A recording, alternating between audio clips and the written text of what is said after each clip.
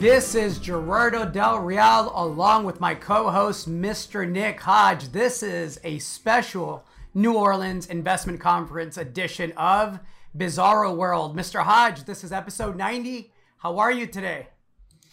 Goodness gracious, I feel like I'm 90 after the year we've endured in 2020. How are you doing, Gerardo? Oh, Nick, I'm sorry. You have a fly on your head. I didn't want minutes to go by without anybody telling you because I care about you. Oh, well, you got a fly swatter I could use? Nick, it's been a hell of a year. It's been a hell of a week. A lot going on. I am incredibly excited to be with everybody again. I wish we were in person. As you all know, the New Orleans Investment Conference is by far my personal favorite conference to attend, both on the retail side and as a speaker. It's been that way for over a decade. I'd love to hear your take, Nick, on the conference, and then we can get into last year and why people are really here, how people can make some money in this new bull market.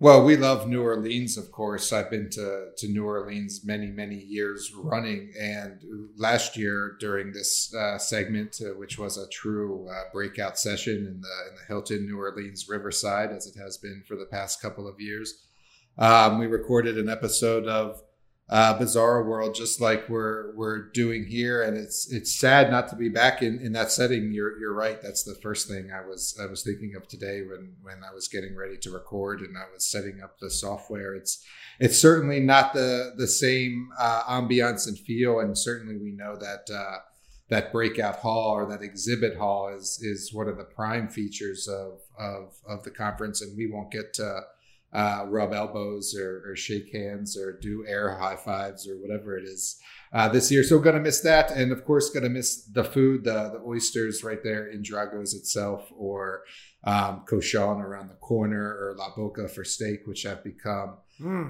staples, I know, of going to New Orleans annually. So anyway, everyone misses all that. Sorry to drone on. How about you, Gerardo? The same. I want to start off by, sending all my best to everybody on the coast. They've been hammered repeatedly with back-to-back storms and potential hurricanes, and they're in the midst of one now. And so just, thoughts and good energy to everybody out there. I can't wait to be in person next year and do this. But for the time being, I'm excited to be here. Let's get right into it, Nick. A couple of things before we start. You and I have a special announcement at the end that I hope everybody sticks around for. It's something that's important for you. It's important for me, and hopefully important to all of you. But let's get to last year. Before we start giving advice and pulling out our crystal ball and telling people what we think is going to make them some money this year, I think people probably want some accountability. We're big on that. And would want us to revisit what came out of our mouth last year, right? So let's get right into it. We talked last year, gold was around the $1,500 level. The atmosphere was one of pessimism and skepticism, even amongst the robust crowd that we were able to generate near the end of the night. And we had the good fortune, and the people were incredible. We had an after session, a Q&A that probably lasted 35 to 45 minutes. And I wish we would have recorded that. There was a lot of really good banter during that session. But, let's get right into where we started last year. People asked us immediately, listen, we're here every year. We pay money. We sit.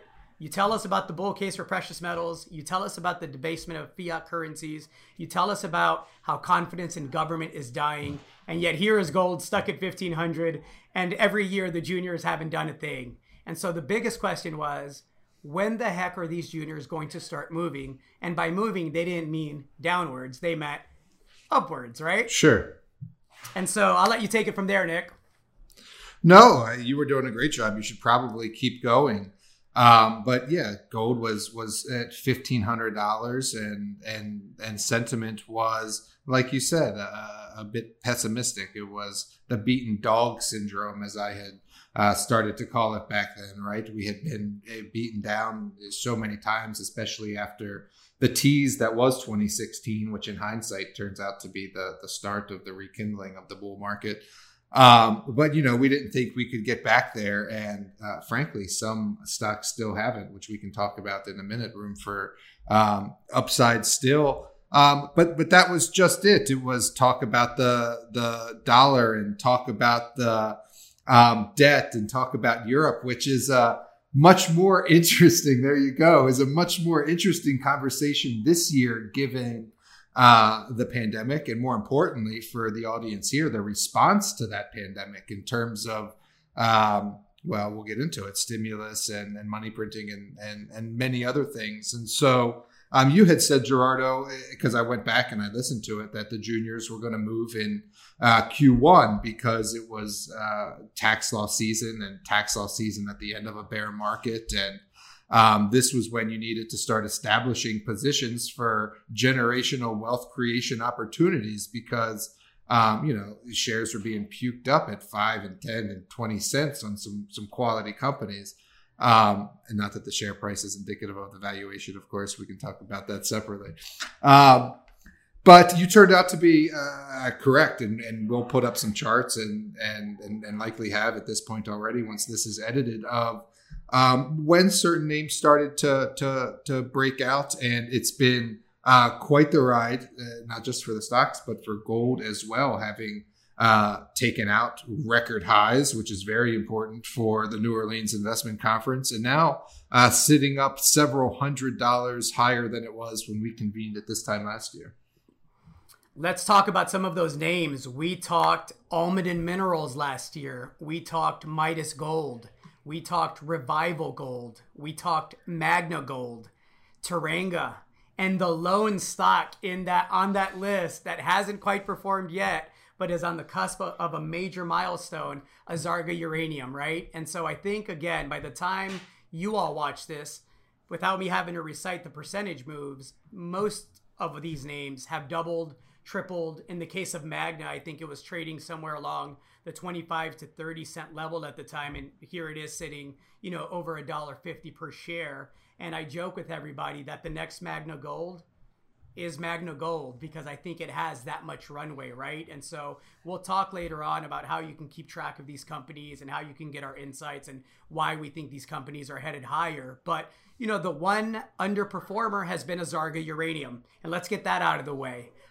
They are on the cusp of what I believe is going to be a favorable permitting decision, meaning they'll get the final couple of permits they need to become an instant takeout target. The stock is frankly exactly where it was a year ago. So dead money, right? Let's call that what it is. We doubled and tripled and quadrupled, in many cases, your money with other stocks. But with Azarga, it's just sat there.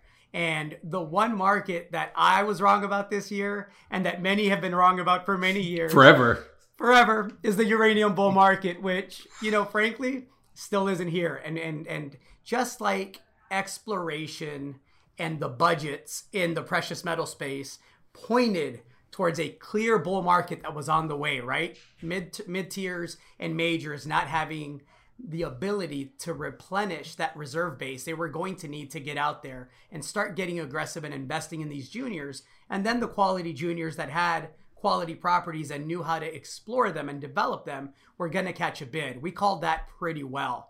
It hasn't yet happened in the uranium space, but I'm here to tell everybody it's coming and it will be worth the wait. And if you want some very good exposure with minimal risk via junior resource stock risk reward parameters, Azarga Uranium is an incredible speculation. So let's get the underperformer out of the way. Any thoughts on Azarga, Mr. Hodge? I have a thought on Azarga, and then I want to have you answer something about Almaden. And so not only is the uranium space in a place where the majors, there's only one or two anyway, are out there, exploring and JVing, but we're in a place where production curtailments are being announced and extended. And so this would be like, not only if Barrick, wasn't JVing or partnering or exploring, but if they were like, hey, we're just going to curtail production, right? It's like the scenario you're facing in the uranium space. And so a lot of play in there. I think sentiment has changed even among the most ardent uranium bulls in the past year. I even gave a presentation earlier this year, though it feels like 10 years ago, again, given how 2020 has gone, where, friends of ours like ALX Uranium was no longer ALX Uranium, and what that means for as far as an indication for a bottom of the uranium space. And so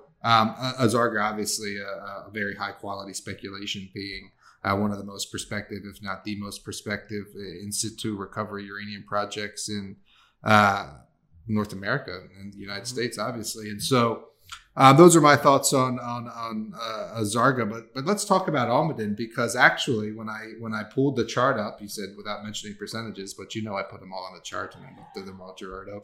Almaden had gone up 50% and came down a little bit, back to nearly flat. And, I was also surprised to remember, because I forget things now, that we were talking about Almaden's permitting process being suspended around this time last year, and how we thought that it was going to be a short-term thing that hasn't turned out to be a short-term thing. But nonetheless, I think the categorization of it hasn't changed in our minds, in that it's not material to Almaden, in that the lawsuit is not about their property or their project. And it's just now starting to be resolved. So I guess a couple of points, and then just a good thing to talk about is things always take longer in the mining space than you ever think they're going to take, whether that's we'll have results out in mid to late September, which is, early to mid October, or we'll have our permit in 2018, which is 2020 or 2021. And so just that extended time horizon always seems to be par for the course in mining, rather than the exception. And then, of course, a global pandemic also slows things down. And so all that to say, and then I guess and I'll let you speak to Almaden, is that even with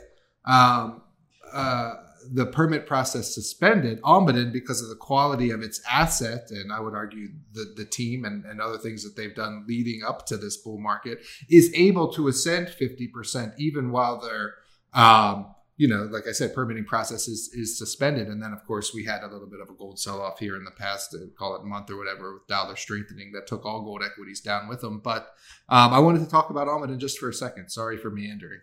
No, important update. So the last time we talked Almaden at the New Orleans Investment Conference, the fringe NGO, as I described it, had included Almaden in a lawsuit that basically challenged the constitutionality of the entire Mexican mining law. So if you saw who was defending against that, and they still are, it's the Mexican government, it's the mining commission, the minister of the economy, it's everybody who's anybody. Every big institution in Mexico is pushing back against this. You know the direction that's going to go. Eventually it gets thrown out of court, and I think we finally are close to seeing that being resolved. So what's happened since then was a pandemic happened, which delayed the review of whether or not the local authority that would issue and review Almaden's permit had the authority to continue on with its review. Mind you, we were weeks away from a permitting decision when the review for Almaden's permit was stopped. And it was stopped because Semarnat wanted clarity from the Mexican government as to whether or not they were able to continue on with their duty to review the permit. The Mexican government and the lower court has now said, absolutely, you have a duty to review this back in your court, right? And that's where we're at now. So if we assume that the timeline that we had prior to the suspension of the review process kicks back in, we should be weeks away from a decision. And again, I've been to the property. I've spoken to the local community. I'm familiar with the Poliquins who had the management team there. Relations are excellent. The economic stimulus the project would bring is substantial and wanted. Support is overwhelming. And so I do believe the permitting decision will be favorable. And I think in very short order, and I've been saying this for years, we get a potential suitor step up, maybe an Agnico Eagle or somebody like that. It would fit very nicely in their portfolio, in its portfolio, right? And so I think Almaden is an incredible speculation. The ruling for Semarnat to continue reviewing the permit decision is official now. And so now we just wait for Semarnat to issue a declaration. And I think that's imminent. That's why you write one of the best, if not the best, junior resource newsletters out there, because you follow all those details on not just Almaden, but other companies as well. Where do you want to go next, Gerardo? Let's go. You mentioned me being one of the best. I think there's a handful of people here that would probably disagree, but it's fun exchanging ideas, and you know, the proof is in the pudding, right? That's always the fun part. Let's talk one of your picks last year that no one believed in, Taranga. How'd that do? I know you had charts and spreadsheets, and Taranga's been doing quite well. It's more than doubled, close to tripled from the levels I mentioned it at last year, and that's saying something because it was a bigger company than some of the other companies we had talked about as well, and that it was a small to mid-size producer, but it's much bigger now. It was able to acquire an asset. We know that. Mark Bristow over at Barrick through the Randgold consolidation has made it clear that they want to shed assets that they don't consider tier one. And Taranga was able to be a beneficiary of that trend in the gold space to pick up a producing mine that has great synergies with their other assets in West Africa, and is also having great exploration success at their asset called Golden Hills, and so they're fast on their way to becoming a 200,000-300,000 ounce a year producer, and the market responded to that in a very real way when I started telling followers of mine to buy Taranga around $3. I'm sure they're happy now as it's soared well over 10 and closer to 15 at one point. It's good work if you can get it. And that brings me to Magna Gold, right? And, you know, Magna's done extremely well. I think last year when we talked about it, it traded near the 25-30 cent level. It's near the $1.50 level. And you mentioned Taranga becoming quickly, you know, on its way to being a 200,000 to 300,000 ounce a year producer. I think Magna Gold is on its way to quickly becoming not only a 200,000 to 300,000 ounce per year gold producer, but also an exciting silver play. The CEO, Arturo Bonillas, has done an incredible job of very quietly, so much so that he's behind on press releases. And I know this from reading the MD&As. He's done an incredible job of bringing in high grade, high quality Mexican silver properties, past producing oftentimes, that I think in short order, he's going to be able to either spin out into a separate company or bring someone in to manage the silver division of Magna Gold. And so as well as Magna has done for subscribers, it's an absolute buy at these levels. It's an absolute buy. And I can't wait to be back this time next year, and talk about how Magna Gold did in light of a 5 or 6-fold increase the past year, right?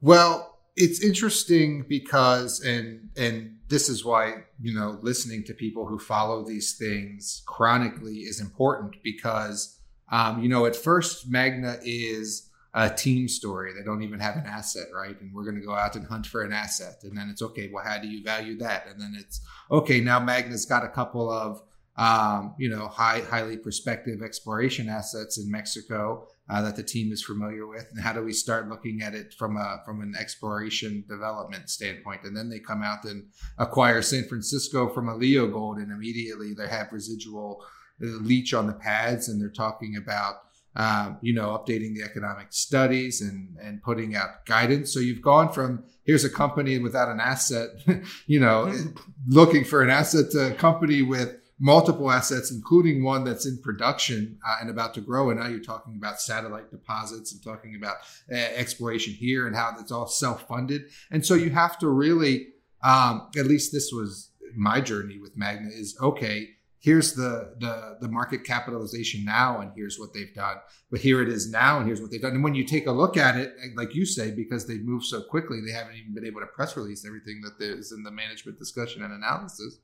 Well, what is it worth now? And when I did that in the letter a couple of weeks ago, it's, you know, on paper, I can make a justification for a much higher valuation, a much higher market capitalization than where it is now. And so, you've got to be able to follow these things along and know that, you know, is selling foolish here? Has it reached maximum value for this term based on the milestones they've achieved? And then, you know, looking down the road, what's next and how much higher can this thing go? Because you're right, back to Taranga, you got people balking at $3 and $4 and $5, right? And then Taranga is a plus $10 stock. And so if you can see where it's going and you can communicate that clearly, and you can have the patience, quite frankly, to hang on, well, that's what makes for outsized wins. You have to know why you bought it. You have to know if that's still true. You have to know where the next, 100 million or 50 million or 20 million, depending on the size of the company and market cap value, is going to come from. And then you have to believe that the team is going to execute. So when I sit here and I take a company that you and I helped finance at 10 cents and recommend it at 25, 30 cents, and it sits here at $1.50, why do I have the confidence to say that I think next year I'll be sitting here and talking about a $3.50 to $5 company? Because I've seen the way the CEO and that team has executed up until now, and they've been very vocal about what 2021 has in store. And that's more M&A, more production, more exploration, all self-funded for the most part, by the way, and just an incredible share structure. So these things matter. Share structure, market cap, catalyst. You need the triggers. That's what takes companies higher. If you can't check a list off and you don't have the access to know how things are developing on the ground, you shouldn't be doing this for a living. It's incredibly risky. So the same confidence I have in the Almond and permitting situation, I absolutely have that for Magna Gold, which is one of my top picks again this year. I mean, there's only a couple left there that we touched on last year that are also at least on my list this year. Did you want to keep going with the companies? We have to talk Midas Gold, the company that sat at the 50-cent level. It seems like forever, right? Yeah, I guess that's mine to talk about.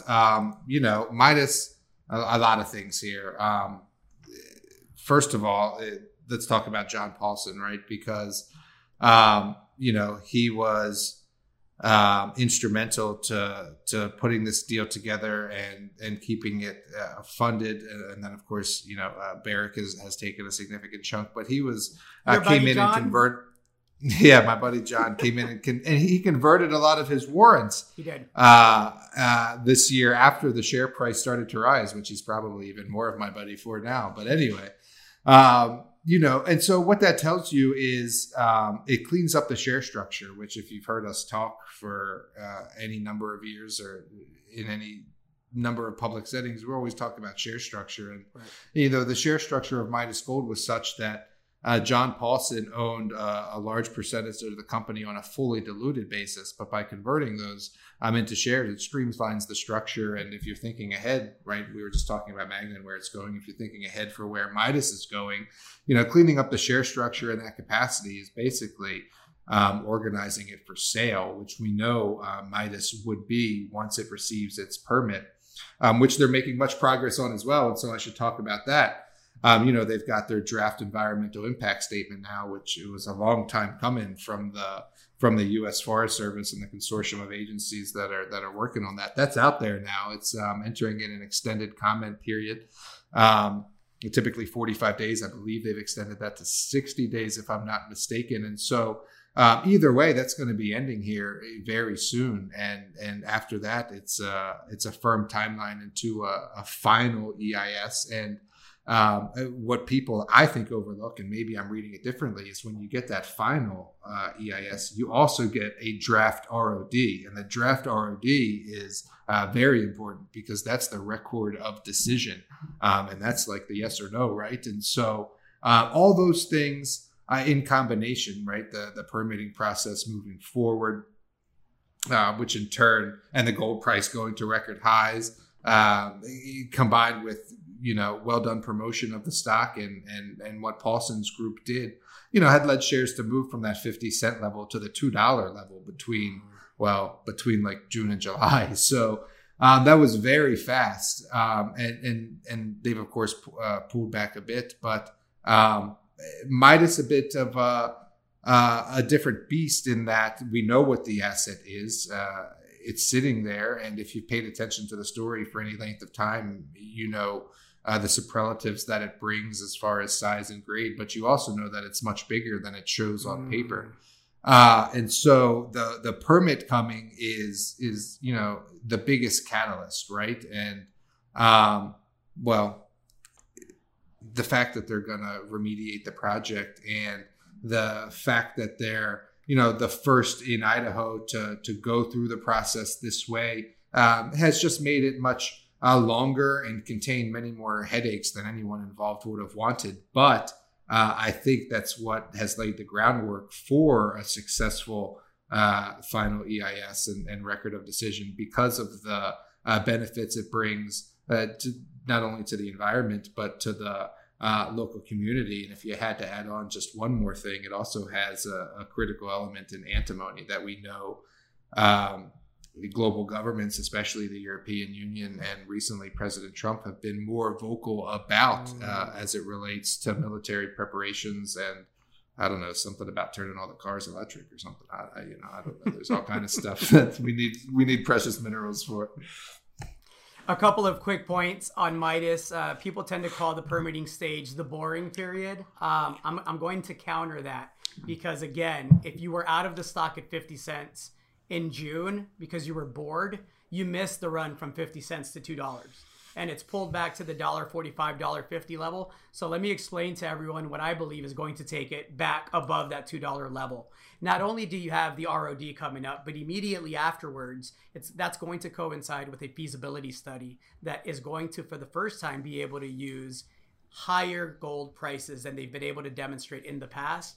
Obviously, there's going to be several variables there, but I believe you're going to see a higher valuation for that deposit. That's one. The second thing that'll happen after that is 2021 comes along rather quickly, hopefully, because 2020 seems like it's lasted forever. But once that permit is granted, if it hasn't been bought out yet, exploration can once again resume. And you and I have been to the property, I want to say multiple times together, right, Nick? Correct.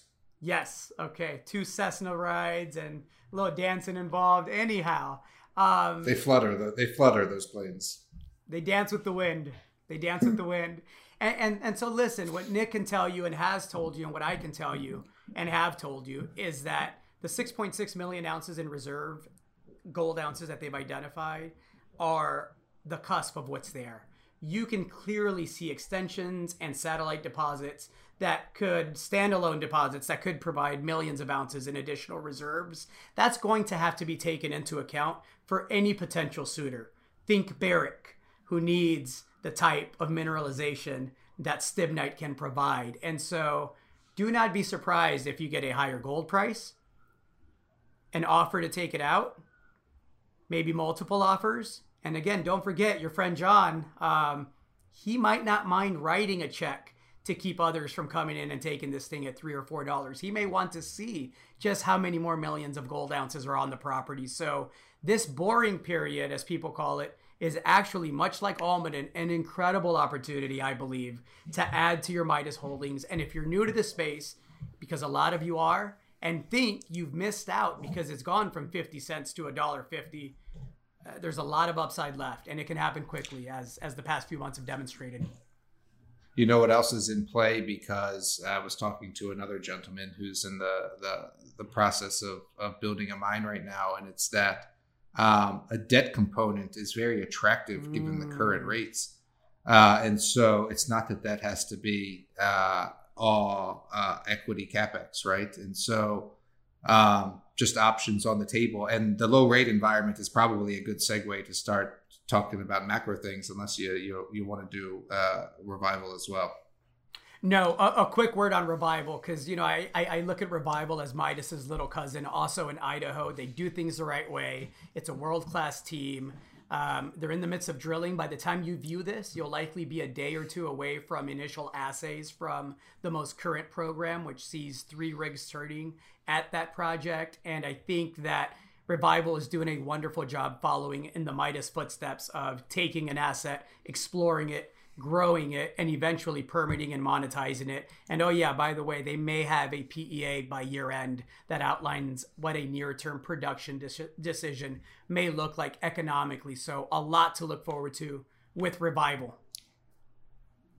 Oh, well, 100%. Multiple rigs turning, and just a very attractive past producing asset that comes with infrastructure, et cetera. And so let's do macro, because we got a very big announcement to make, and I'm just watching the minutes melt away here. So let's hit on the macro real quick, and then we can get to the announcement.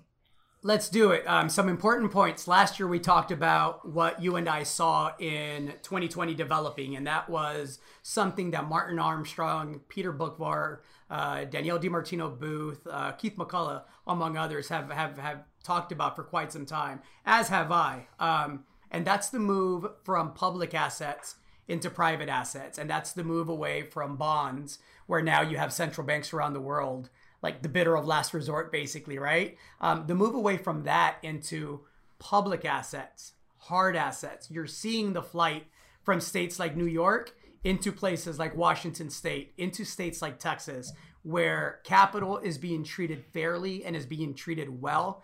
This is a trend that's going to accelerate, because what we have right now is a full-out currency war.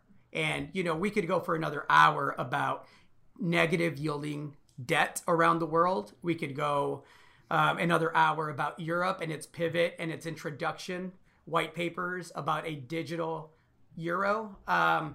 It's how they are able to potentially tax everything and get rid of a large chunk of the underground economy that is tax evasive capital looking to evade. It's Europe's way of trying to capture capital that they see as fleeing because they see the writing on the wall, because they've killed their bond market. I've always said the bond market is kind of like the canary in the coal mine. You can see where capital is going to shift if you're paying attention to the moves in the bond market. So that's my brief macro rant, because we do have a big announcement to get to, but it's not a coincidence that, given the interest rate environment and given the fact that we are now a stimulus global economy, it's a move to the bottom. It's a race to the bottom as far as currency goes. And that bodes extremely well for gold. I was showing off my cup here earlier. And, don't sleep on the crypto part yet. There's some life there. I couldn't erase it, but there's some life there in some of the better crypto plays. So anything that's an alternative to fiat currencies and anything that screams, I don't trust the government, is going to catch a bid here in the next several years, I believe, in a major way. And you're seeing that pension funds, institutions, hedge funds, life insurance funds, people that never were allowed to speculate in the gold space are now having these discussions about diversifying. And again, it takes a small amount of capital into a small market to make a big difference, right? Absolutely. The gold space is tiny as it relates to the rest of the market, and certainly the bond market at a couple of trillion for gold to several hundred trillion for the rest of the financial assets, right? And so a move into the gold space, as we all know, doesn't require a lot of capital to move it. You mentioned pension funds. There's been some very public announcements. Ohio announced they were going to allocate some of their public pension funds to precious metals, and that's going to be a cascade effect. It echoes that sentiment you're saying about capital going where it's treated best, whether that's the flight out of high tax jurisdictions or it's the flight from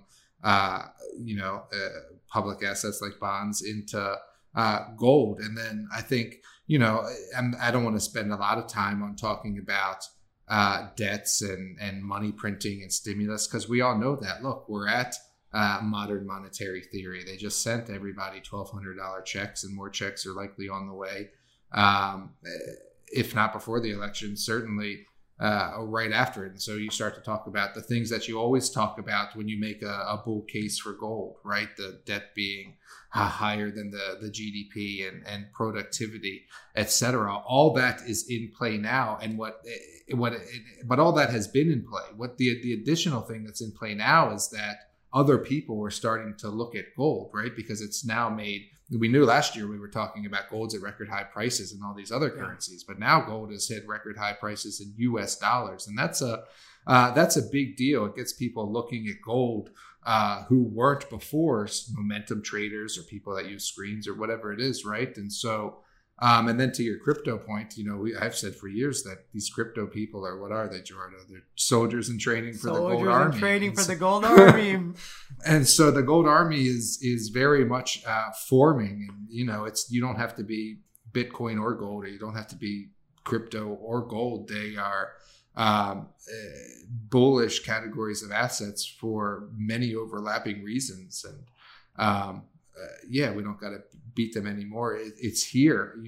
We talked last year about, the last chance to get in place for a generational transfer of assets. And that's still very much in play. I said at the top of the half hour that, if I look at some quality companies, they haven't yet ascended to their levels they were at 2016 when the false start of the gold bull market was. And so take a look at, some of the names that we've mentioned here and that you'll of course learn about in the rest of the conference. And as always, we'll be pounding on the keyboard and shaking our network, trying to find new ones and recommending them to our readers, which I guess gets us to the big announcement here at the end. How should we do it? Let's do it the way we do everything. Let's do it honestly, and let's do it transparently.